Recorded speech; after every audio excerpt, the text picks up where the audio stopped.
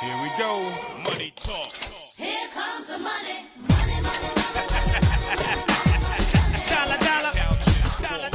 Welcome to the Free Money Podcast. This is where we bring you the Brooklyn Bay Area consensus about institutional investing that you desperately crave. In whispered tones, even. Welcome back. Yeah, this is the Christmas special, so that's why I brought out the ASMR. Oh, and the best thing about the Christmas special, our gift to ourselves, we don't even need to do a podcast. We're barely podcasting yet. And that is because we're just playing the recording for something we recorded, I don't know, a month ago? It was like a month ago, yeah. I mean, it was a great. We had the inaugural Free Money SoCap panel, the social capital thing that I guess people do in person usually, but it was just a giant online conference. And we pretty much snuck a recorder in and just we pirated the SoCap session. So welcome to the pirated SoCap session for your enjoyment. It's like those Grateful Dead tapes that real hippies you throw around of their. I feel like I had those. Oh, I definitely had a couple. I saw the Jerry Garcia band. I actually never went to a Dead show, but I did in my youth go to the Jerry Garcia band, which was his electric guitar ensemble. I'll have you know. Ooh. Oh, holy shit! Well, I'm outclassed in all of my deadheadedness, in all dead. He lived here. He lived not too far from Stanford. You could go to this coffee shop and see Jerry Garcia almost on the daily. Wait, a hippie lived in Northern California? Shocking, I know. It's shocking. That's unreal. But so that's obviously where we drew our inspo from. Yeah. For this episode, and in truth, it was a great panel. We had Sean Wooden, the treasurer of Connecticut. We had Gene Rogers, founder of SASB and formerly of the Long-Term Stock Exchange. And Darren Dodson, the founder of Lumen Capital, who's I think our most widely listened to episode last year or this year. I think all three were awesome. I mean, the listeners will hear for themselves, but I think all three brought really great perspectives, different perspectives to the deeper issue of ESG and how we take ESG forward. ESG feels like the hottest thing in finance right now. And when you ask people what it is, nobody knows. It's the hottest thing that nobody knows how to define. It reminds me of sovereign funds. In the original incarnation of sovereign funds, everybody's like, oh shit, sovereign funds. Those are and you're like, what exactly is a sovereign fund? And they're like, I don't know. CalPERS? Anyway. I love this language. I love how when you ask that question about anything, no one knows. Yeah, exactly. Exactly. But especially in finance, I guess this has been the year of, vague challenges or, massive challenges that can't really be addressed anywhere. And so, to the allocator class, ESG becomes something that you can do. That's kind of a nice thing to add, but it's very easy. That's a recipe for confused action. It is. And so maybe we should just play the tape. Yeah. Hell yeah. Well, here it is. And don't say we didn't warn you. This is a freaking great panel. It is. Bye. Love you. Bye. This is a very special panel. We've got, Ashby, obviously, Treasurer Wooden of Connecticut, and Gene Rogers. I guess maybe we could start by you guys all just introducing yourself really quickly. And maybe Darren will get here by the time we're all done with that. Sure. Ashby, why don't we start with you? Sure. Hello, I'm Ashby. I co-host the Free Money Podcast. This is the Free Money Podcast 3D. Augmented reality, I think, is what this is.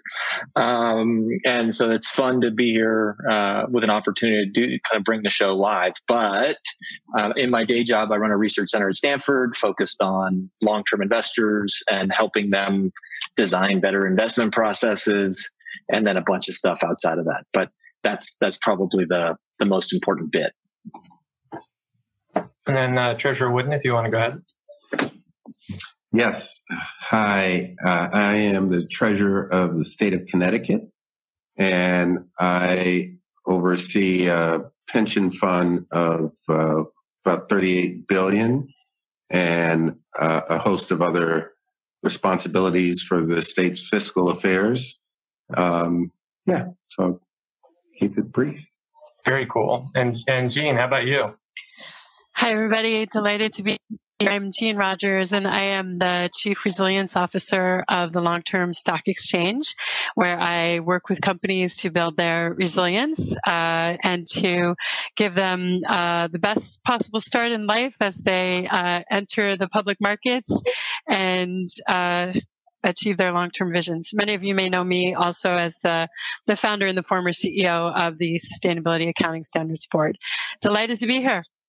Fabulous. I am delighted to be with all of you. And I guess, we'll start in by talking about the sort of bugbear that we have on the Free Money podcast, which is fiduciary duty and the relatively narrow interpretation of it.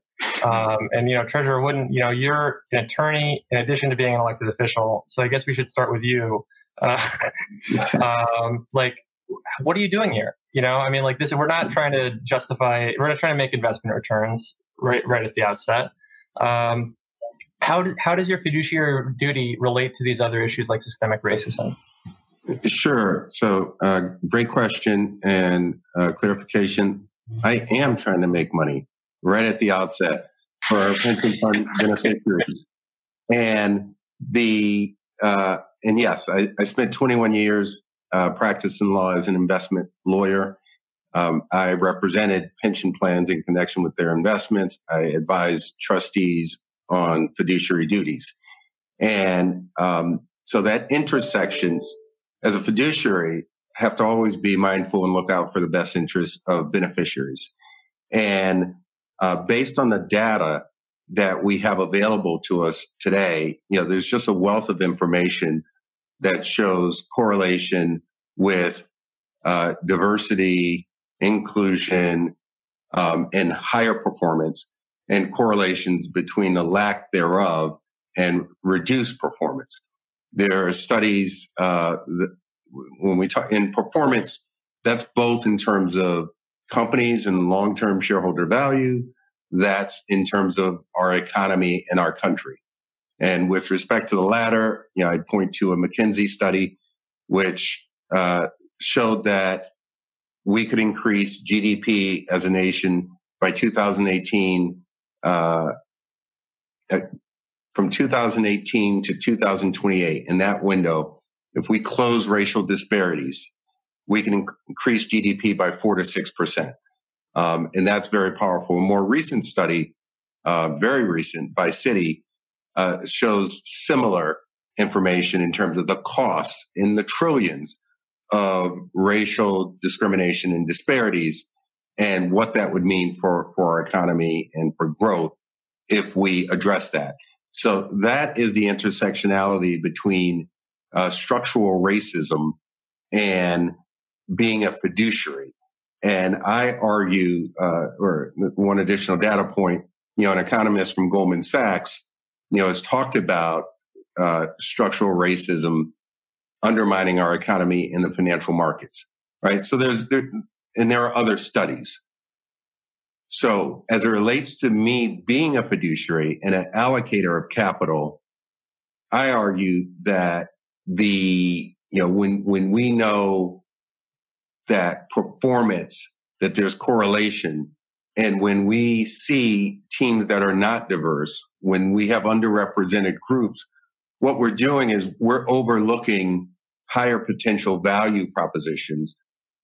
What we're also doing is there's a whole opportunity set of managers out there who, and when I looked at the top 10 performers in my private equity portfolio, 4 of the top 10 were diverse managers, right? So this is not just theoretical for me. This is also empirically, I'm able to show it. And so as a fiduciary, I go the other way and to say, if you don't look at these issues, you're actually not completely fulfilling your duties as a fiduciary. A ton of sense to me. And, as I hear long-term growth of the economy, I start thinking that's a very Jean Rogers sort of topic. And I wonder, you definitely get this question a lot, right?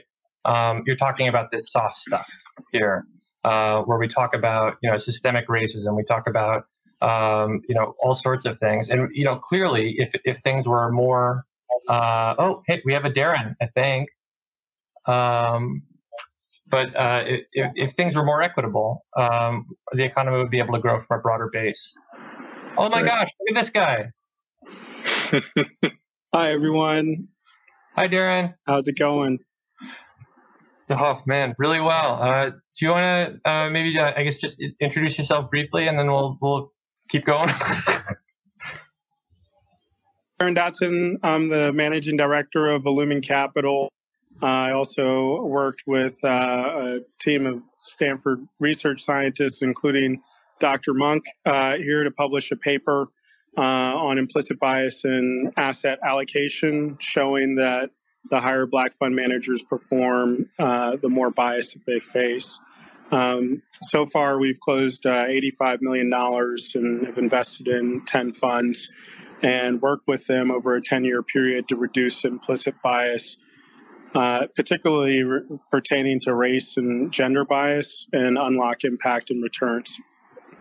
And, we just heard from Treasurer Wooden that 4 out of 10 of his top PE funds are run by minority-led teams, which is, kind of, pretty provocative. Gene, I wonder if you could take us into that a little bit, sort of from what you're seeing in the data.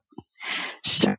So I was delighted to hear Treasurer Wooden really speaking about and providing the proof points for materiality of these issues. And that is something near and dear to my heart, and really a topic that I think centers fiduciary duty on, keeping the eye on achieving these long-term objectives.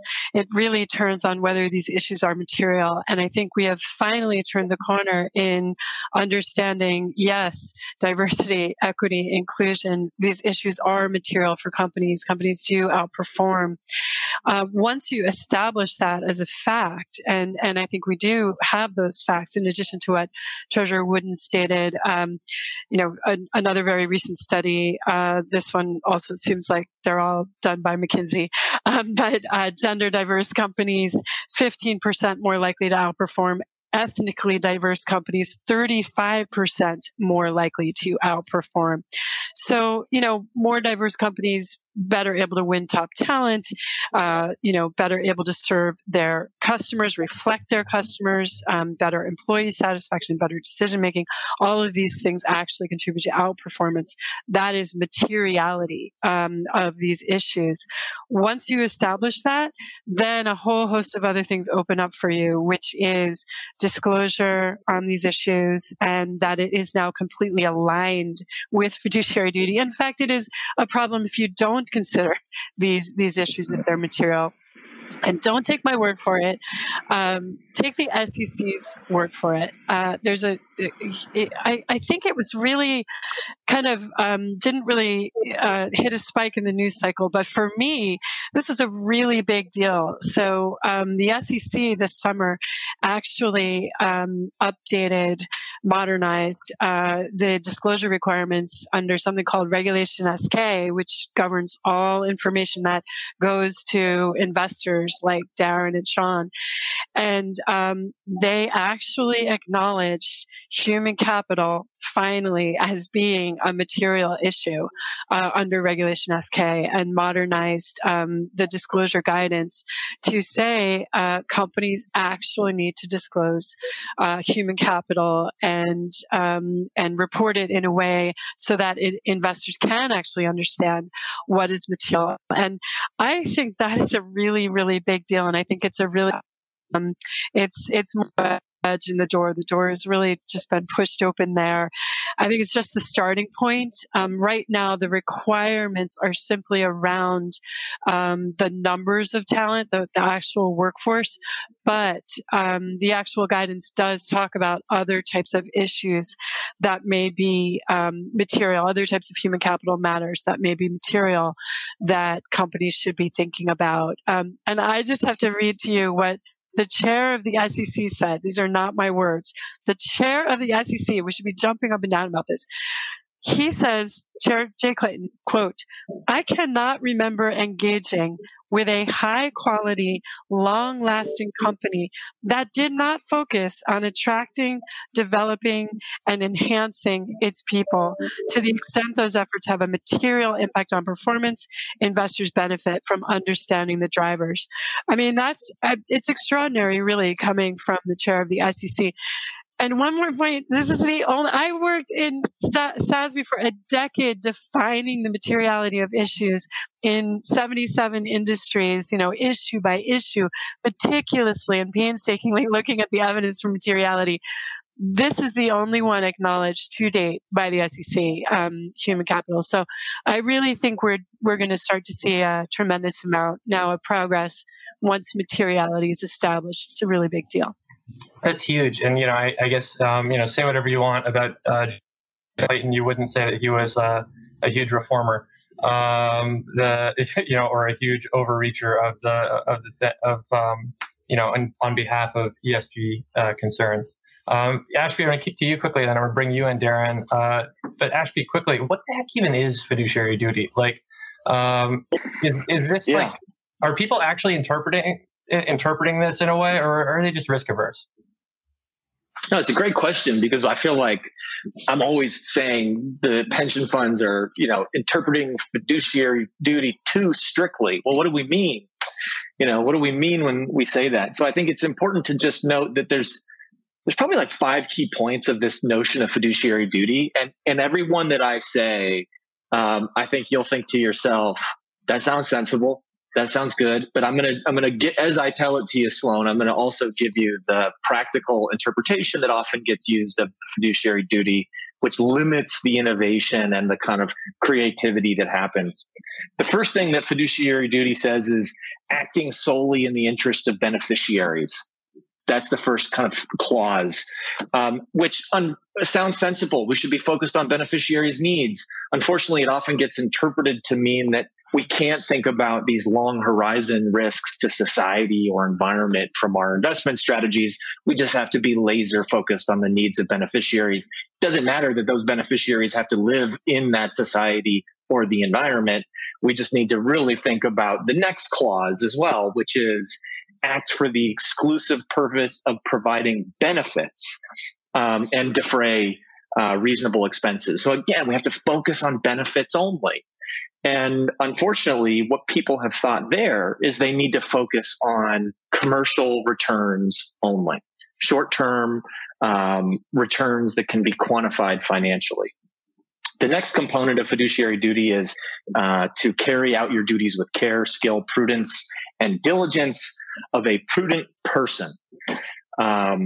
Which basically, if you're familiar with the prudent person kind of framing, it's saying don't do anything that your neighbor wouldn't do, that your peer wouldn't do. Don't be overly creative. Okay, so that's marry that with fixing and changing the way these plans invest. The fourth kind of key component of fiduciary duty is to do what the plan documents tell you to do. I don't think we're going to debate that one. That one seems pretty straightforward. And then the last one is diversify plan investments. So that's the kind of don't take too much idiosyncratic risk, company specific risk. But unfortunately, that gets interpreted as over diversification. We start to diversify across, countless companies where it becomes very hard to have a voice and influence over those companies. And so the kind of summing up of the fiduciary duty legal statute with these different clauses kind of pushes people to less innovation, less creativity, overly focused on pure short-run commercial performance with too much diversification. Yikes. Yikes. I guess, Darren, I want to go to you. The last time we had you on the Free Money podcast, it was right after the police murdered George Floyd, right? And it was a moment of national, conscience, I guess you might call it. And I'm curious, in the 4-ish months since then, how you would characterize whatever progress we've made. My latest reading has been kind of imagining a conversation between Schiller, the Nobel Prize winning economist, and narrative economics, and James Baldwin. You can hear Schiller say that we need a name for every narrative in our economic lives that drive the economic future of many of the large pools of capital that Ashby has just described. And you can hear Baldwin sort of ask, it's very hard to trust what you say when I see what you do. And I think that there's been a lot of talk. There's been a lot of statements. We were in Fundfire earlier this week talking specifically about university endowments, president statements, and I think the word fiduciary duty, of course, comes to mind as Ashby laid out, but also the word integrity comes to mind, the distance between what we say and what we do. And I think that in the periods of time that Schiller reflects on is really lost in terms of the rubber banding of the separation between what we say and what we do in terms of the public statements and the lack of follow-up within the institutions that deploy capital and the capital pools in which they deploy. And as has been said, that's a detriment to certainly pensioners, but also all aspects of asset allocation that we seek to have optimal performance.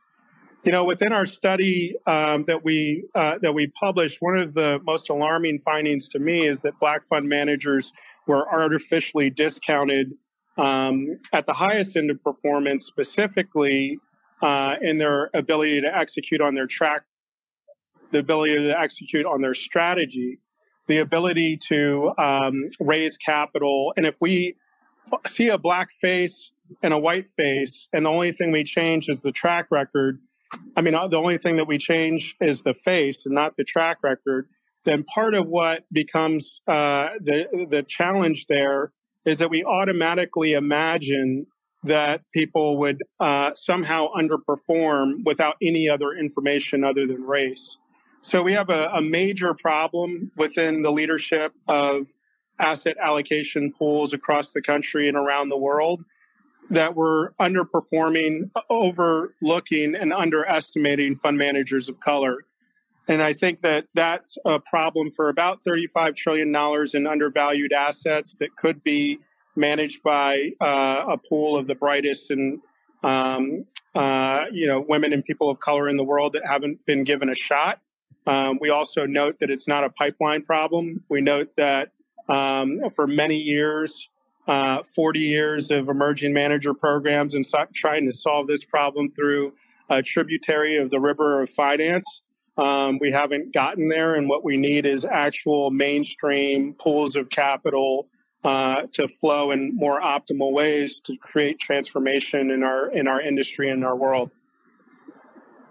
That sounds great. And, Treasurer Wooden, you run a large mainstream pool of capital. And I know that you've been active in pushing for greater racial diversity on corporate boards from, a year or more ago. I wonder if you could take us inside that work, how that's looked from your seat. And because I know we're going to lose you in a couple of minutes, I wonder if you'd also touch on your view on the emerging manager program as well. Sure. All right. I'm going to try to cover a lot quickly. Hang on. So diversity and inclusion has been an important part of my work and my office's work for some time.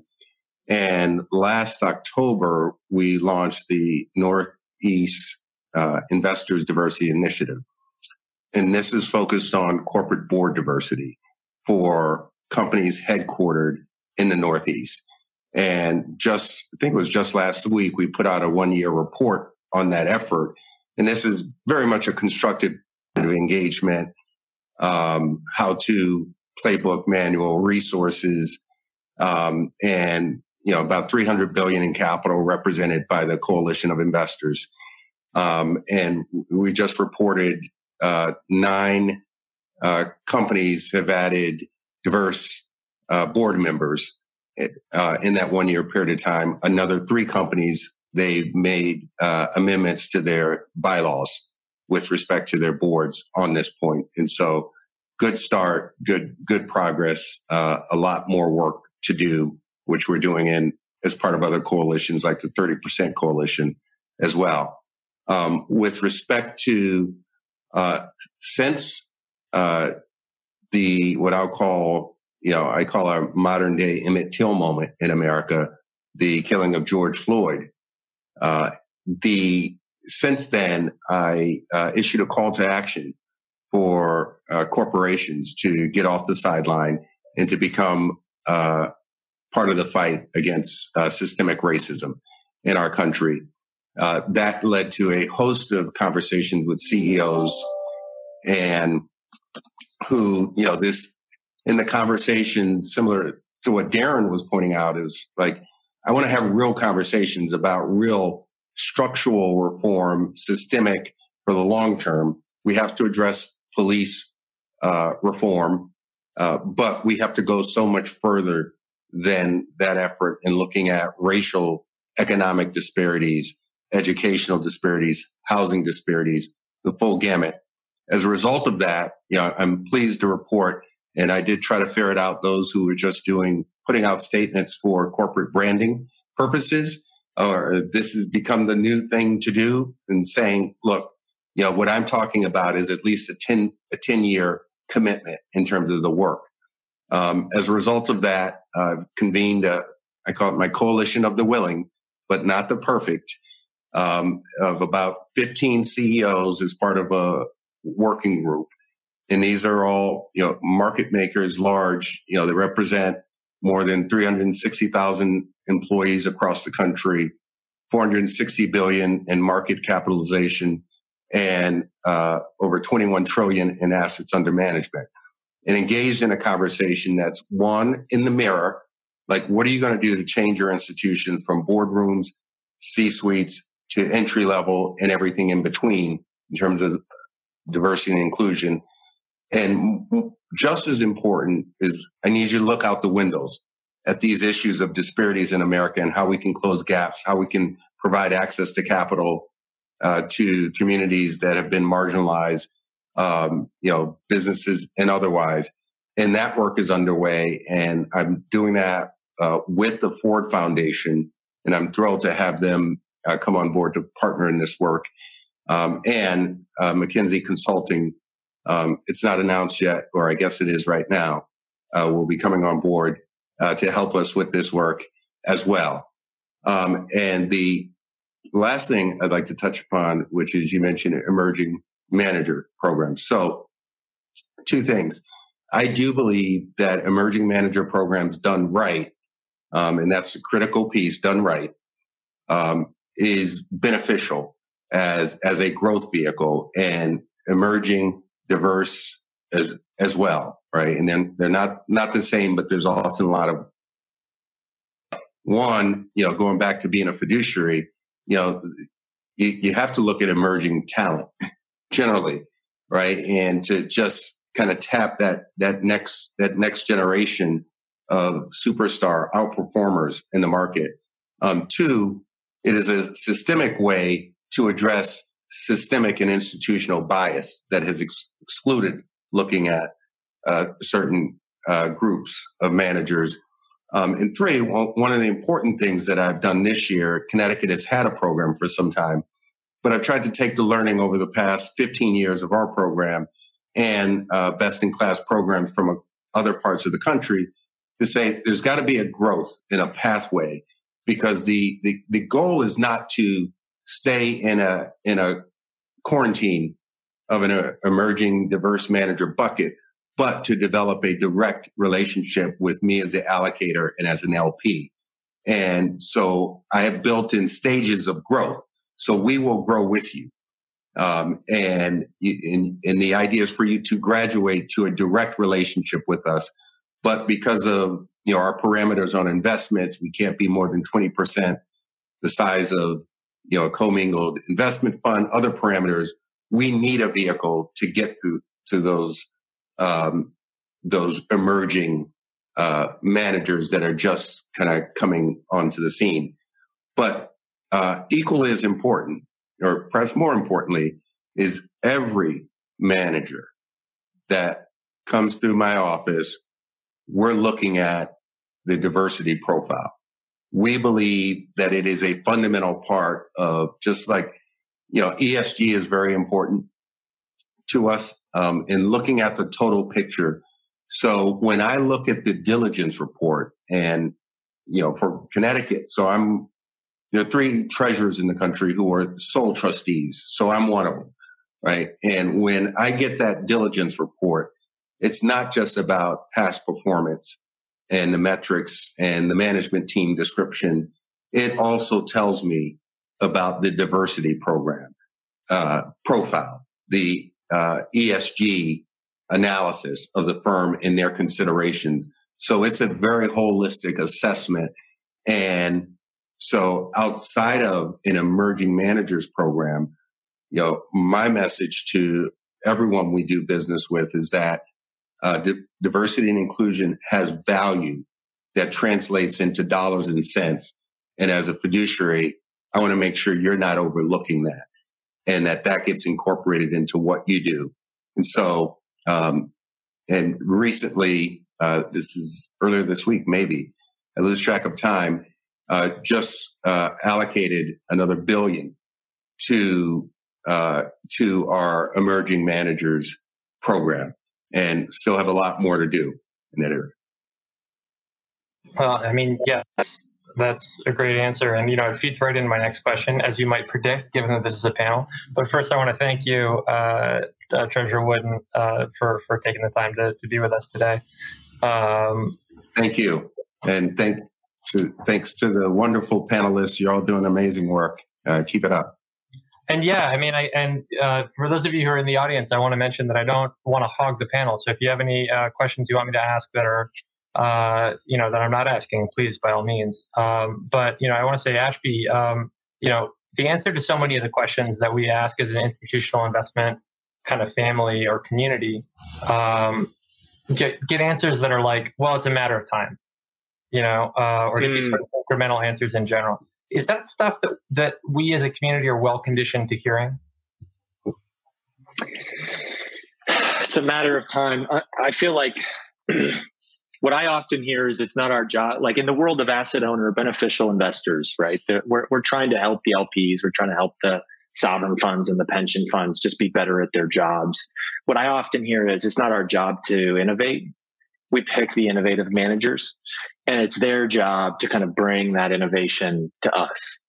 And so, just waiting, I don't have like the patience anymore to just wait for these institutions to innovate. I also don't have the patience for like the perfect product to arrive on their doorstep. These organizations were designed to be conservative. Innovation was seen as a bug, not a feature. The fiduciary duty that we talked about already, the prudent person rule. We also forget that many of the big LPs in the world are monopolies. They own the right to manage the capital of that plan. Stanford Management Company will be managing Stanford Endowment for a very long time. The people will swap out, but the organization and its right to manage that capital remains. And that creates a whole series of very strange incentives inside these organizations, where the employees know that there's really not much they can do to destroy that right, the right to manage the capital, but they can do something to get fired. They can, and so I have a saying, like the only way you get fired from the pension space is if you innovate. And so when we think about, how much time do we need to take here before this kind of shifts to a world where the asset owners are prioritizing racial diversity and manager selection and hiring, like we need to trigger the innovation through a series of initiatives that reveal, like we did with the paper, Darren and I, the extent to which this crisis is ongoing, so that the boards of directors can't sit back and do what they were doing last year for the next 10 years. Because the way we've designed the funds, what they were doing is what they are doing is what they will be doing. And somehow we need to break that that cycle of status quo through the type of work and the type of panels that we're doing right now. It's funny. There's sort of a magic to a panel where you get to, Darren, earlier, a concept that I want Gene to respond to, this hypothetical notion of the James Baldwin, Bob Schiller conversation, where James Baldwin says, I hear what you say, but I see what you do. That's such a fascinating thing. It brings to mind this question of like, how long should we give corporations to do and disclose the right stuff? Is there any other way for us to hold their feet to the fire than by just forcing them to disclose? Another topic. Oh, sorry. I hear you. Oh, never mind. Yeah, I should be. You good? Am I good? I hear you. I hear you. Okay. So I'm just a real pro at this. Okay. I was just so stunned by the question. It just took me a minute or two. Disclosure is, obviously another topic that is just right there. And I think actually that there's been too much focus on disclosure when it comes to the things that really matter.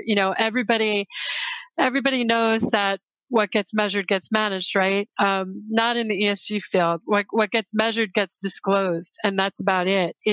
There's been so much intensity and the volume of disclosure on all of the issues under the sun, and so many calls for transparency. That was a really good thing 20 years ago when we did not have transparency. But now that we have a lot of transparency, companies are no longer managing those things. So disclosure is not a proxy for performance. It's not a good correlation with intention or outcomes. And I think that is what we have to get to. You asked, how long should we wait? Well, let's see. The Business Roundtable companies came out with their big proclamation about stakeholder capitalism a little bit more than a year ago, I think. It is more than a year ago now.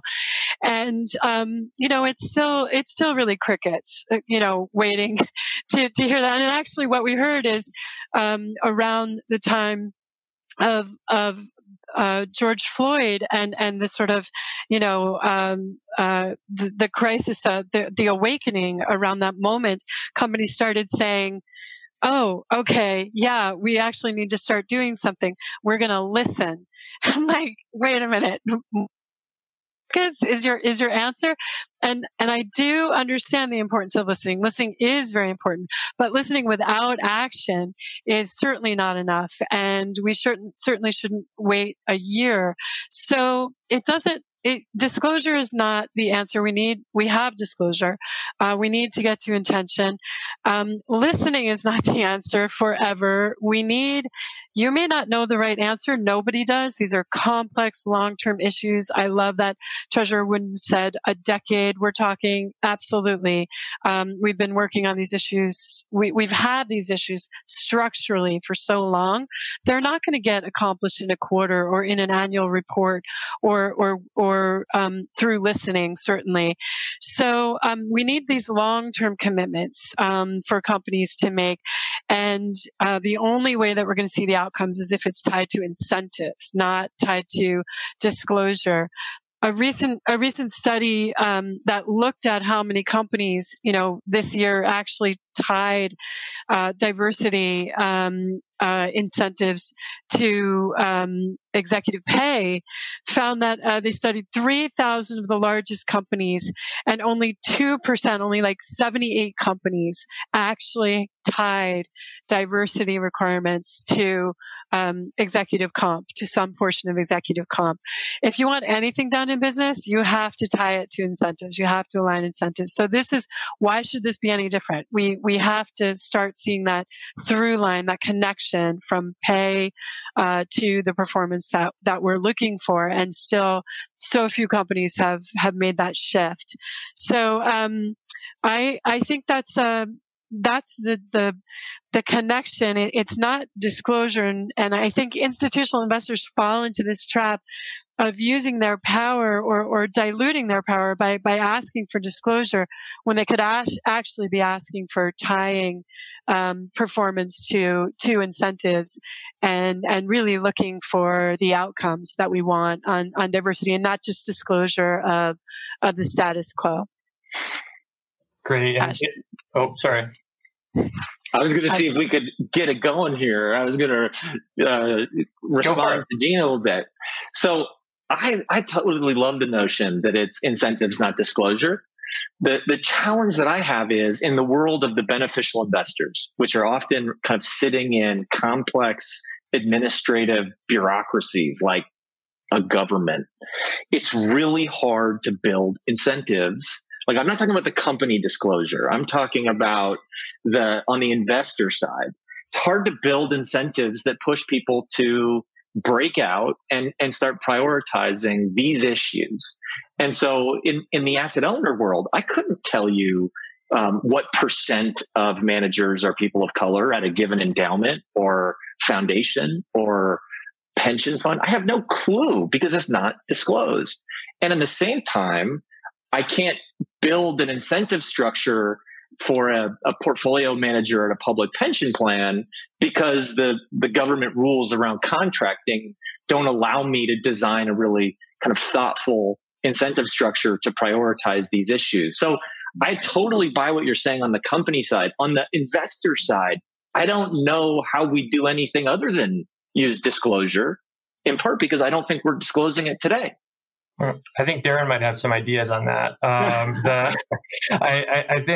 Thank you for adding I guess I misquoted James Baldwin earlier, but that's such a powerful quote. I can't believe what you say because I see what you do. I wonder if you could sort of, take on this question of what else, but then also, you just raised a fund, right? Which indicates that to some degree, there's a window open for working on this. And I'm curious, how long you feel like that window's been open. So I think time's up, right? So it's been 52 years since Martin Luther King was killed. If you haven't figured out that we're losing tremendous value in 2020, after programs to solve this problem have been in place for over 50 years, we're missing something big. So to Ashby's point, we have to have innovation. And to Gene's point as well, we have to have innovation. We have to try new and different things because what we've tried in the past has not gotten us there. If we were playing a basketball game and we went out and we looked at the scoreboard and it was 69-1, we would feel like we were failing. And the asset management business and relating to achieving outsized returns and finding the women and people of color that are producing those returns, the corporations that speak like they have solved this problem, but their senior leadership, supply chains, their entire value chains are white. They have to try something differently and drive change. Part of the reason why this exists in context is that the asset management business is a vestige of slavery, lynching, mass incarceration, the burning down of Black Wall Streets across the country, and the country's unwillingness to deal with some of the real atrocities and come to terms with the fear associated with investing in and overcoming the biases related to the way that we subconsciously and consciously perceive other people. That's been well documented within Dr. Eberhardt's book, Biased, which I highly recommend, where she systematically moves through school systems, criminal justice systems, by the way, supported by public finance, asset management business creature, and then also moving through the lending business, which is where I got my start, looking at and working with 60 attorneys to systematically pass laws to stop banks from overcharging Black and Latino homeowners and the biggest financial decision that many make in their lives. The number one way in which Black and Latino people reach the middle class is through home ownership. And we found $9.1 billion in fees that were overcharged only because they were Black and Latino. So that is a systematic extraction of the American dream that went unexamined and unaddressed for 50 or so years while we were trying to think about the programs that were designed to fix this problem. So we're in a need of dire innovation. As you can see, people's voices are in the streets all around the country, facing the system that upstream leads to a 1% of $69 trillion managed by women and people of color that sends ripples and metastasizes throughout the financial system in ways that destroy the possibility of hope. Part of what I would tie this is one of the highest years of Black youth suicide at the high school level in the entire in history. And as we look at Michael Lindsay's work at the NYU, we have to ask the question of what do people see as a future growing up in this country? And yes, we'd love for them to be able to go to school and be reinforced through their self-esteem. But if we don't get ed tech right, if we don't get fintech right, if we don't get the environmental interventions that we're building right that lead to things like what happened in Flint, Michigan, we're systematically destroying the future ideas that will lead to the solutions to these challenges. So we have a lot of work to do. Yeah, I mean, as you were talking, I mean, I was just like, how can anybody believe anything else, right? And I think Ashby, you're sort of our token white cisgender man here. I wonder, I mean, first we can just all glare at you for a second for that, but, I'm curious, how do y'all talk when it's just you're just among yourselves about this? It's funny when you've raised this in the past with me, and unfortunately I've been to many asset management conferences that are all white people, like looking out at 100 people. And the sad answer to your question is we don't talk about it. We are unsuspecting and we are unwittingly contributing. And it's not like when you're sitting in a room, there's no smoke-filled room where we're plotting to maintain our hegemony. At least I've never been in that one. But it's a willing to ignore the issue and pretend it doesn't exist. I can remember about 6 years ago, maybe 5 years ago, a lot of the people I worked with say, I will no longer do panels with only men. We need to have gender diversity. I have yet to hear any kind of a sentiment like that around racial diversity. And I feel like it's similar to those types of, beliefs, like I don't join panels without a woman on there. I don't go, I think we should all just say, I don't go to conferences without a diverse, attendee base. So the answer to your question, Sloan, I'm really sad to say is it doesn't come up. Yeah. Or it hasn't come up. Yeah.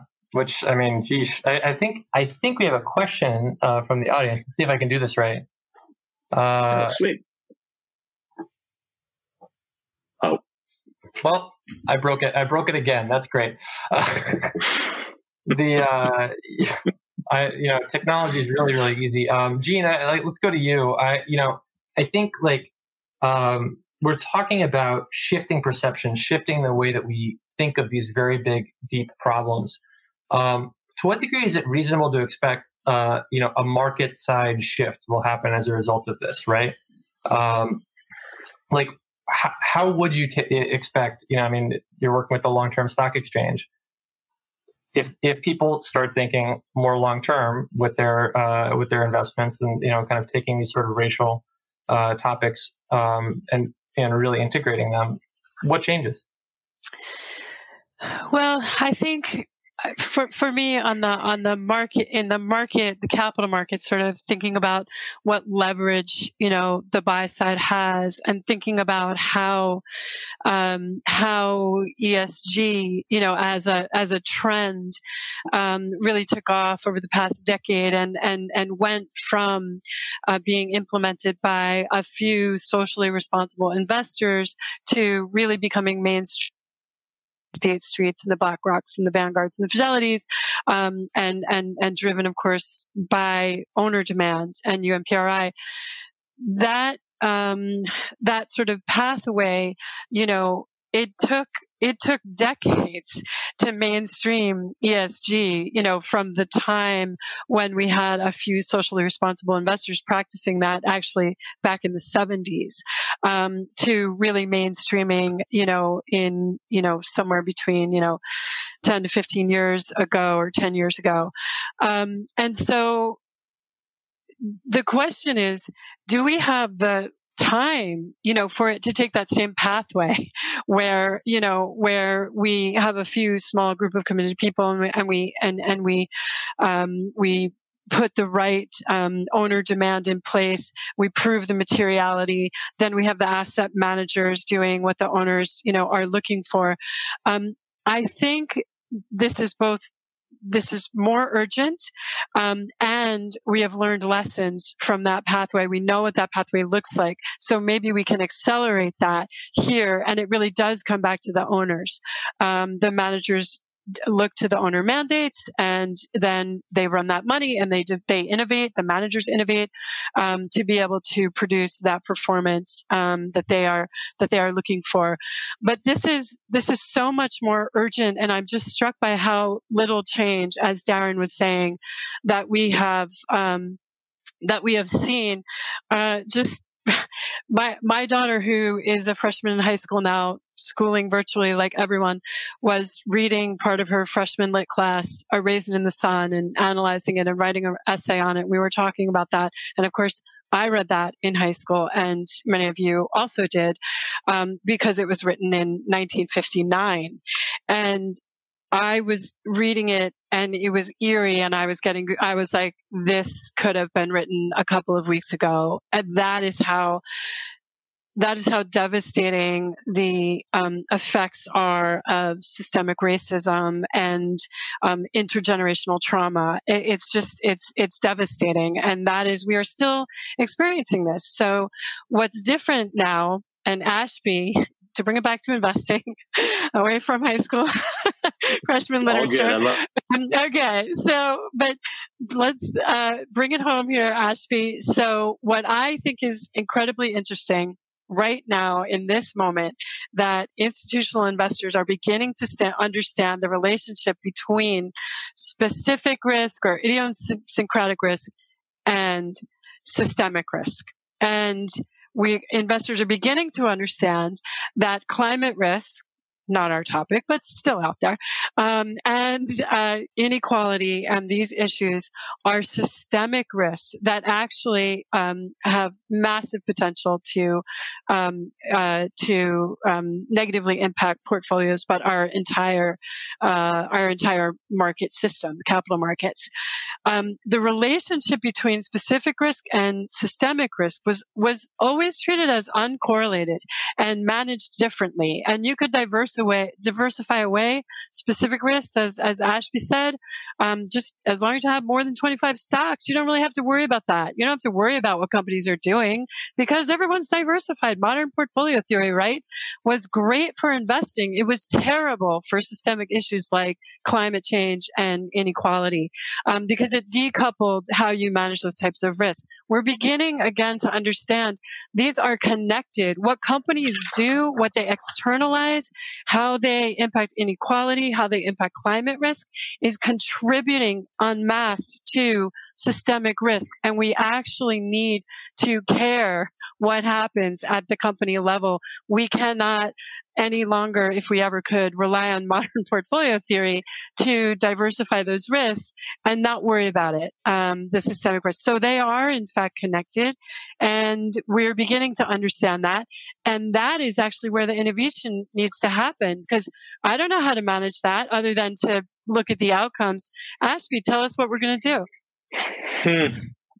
Look, I loved absolutely everything you said. In fact, it made me remember, like in finance, diverse portfolios are so homogenous, right? It's like, people in the real world would be shocked at how non-diverse a diversified portfolio actually is, because it allows you to just give it away. Oh, the market will take care of these risks. We don't need to manage it proactively.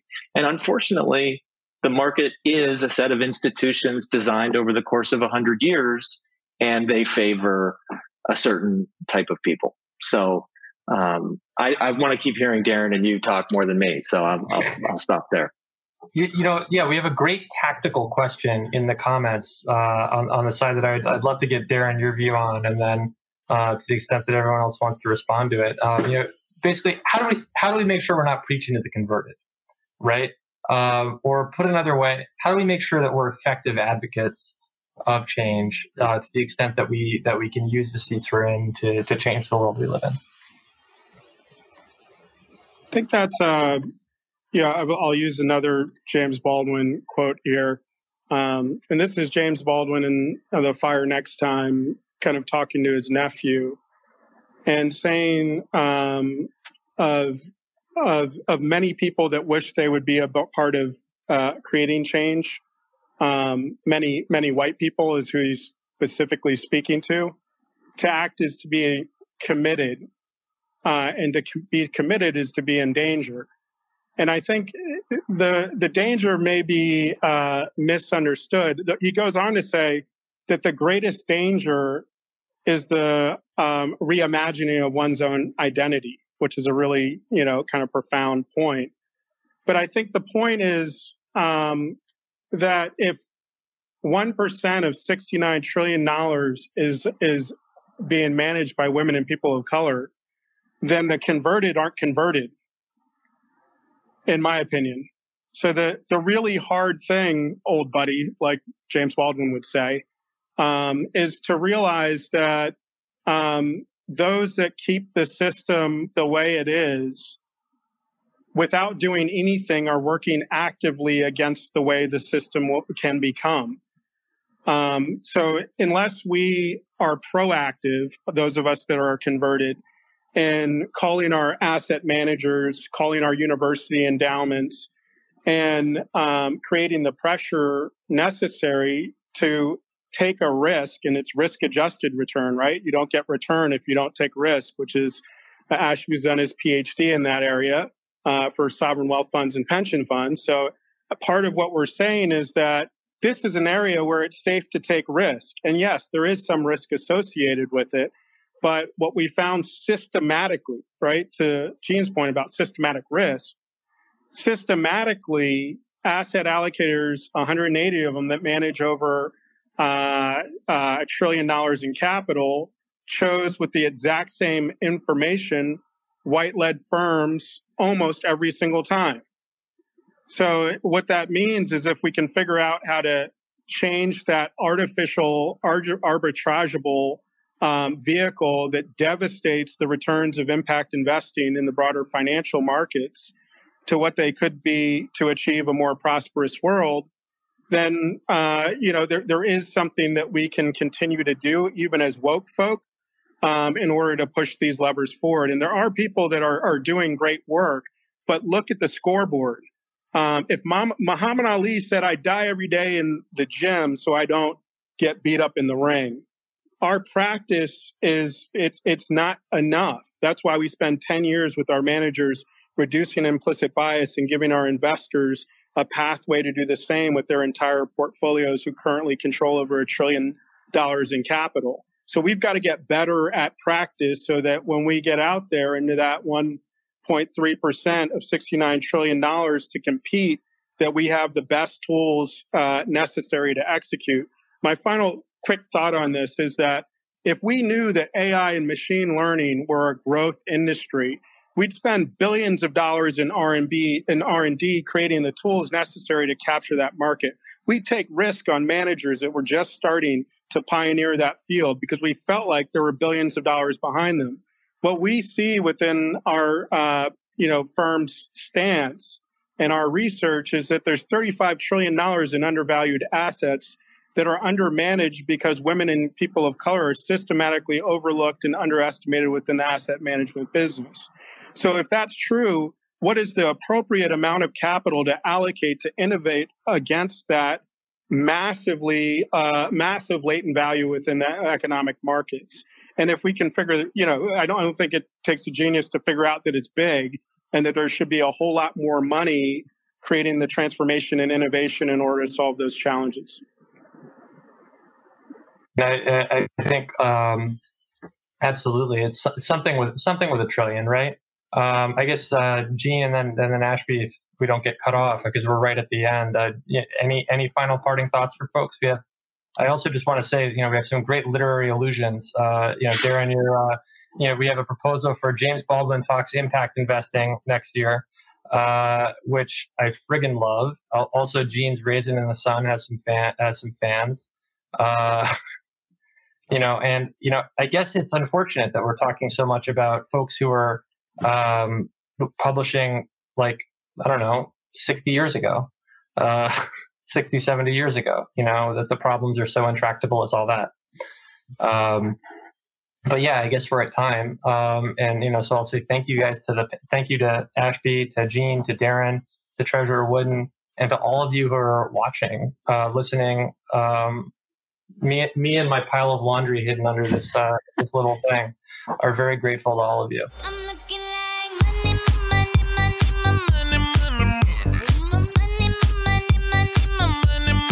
Now make it rain on them.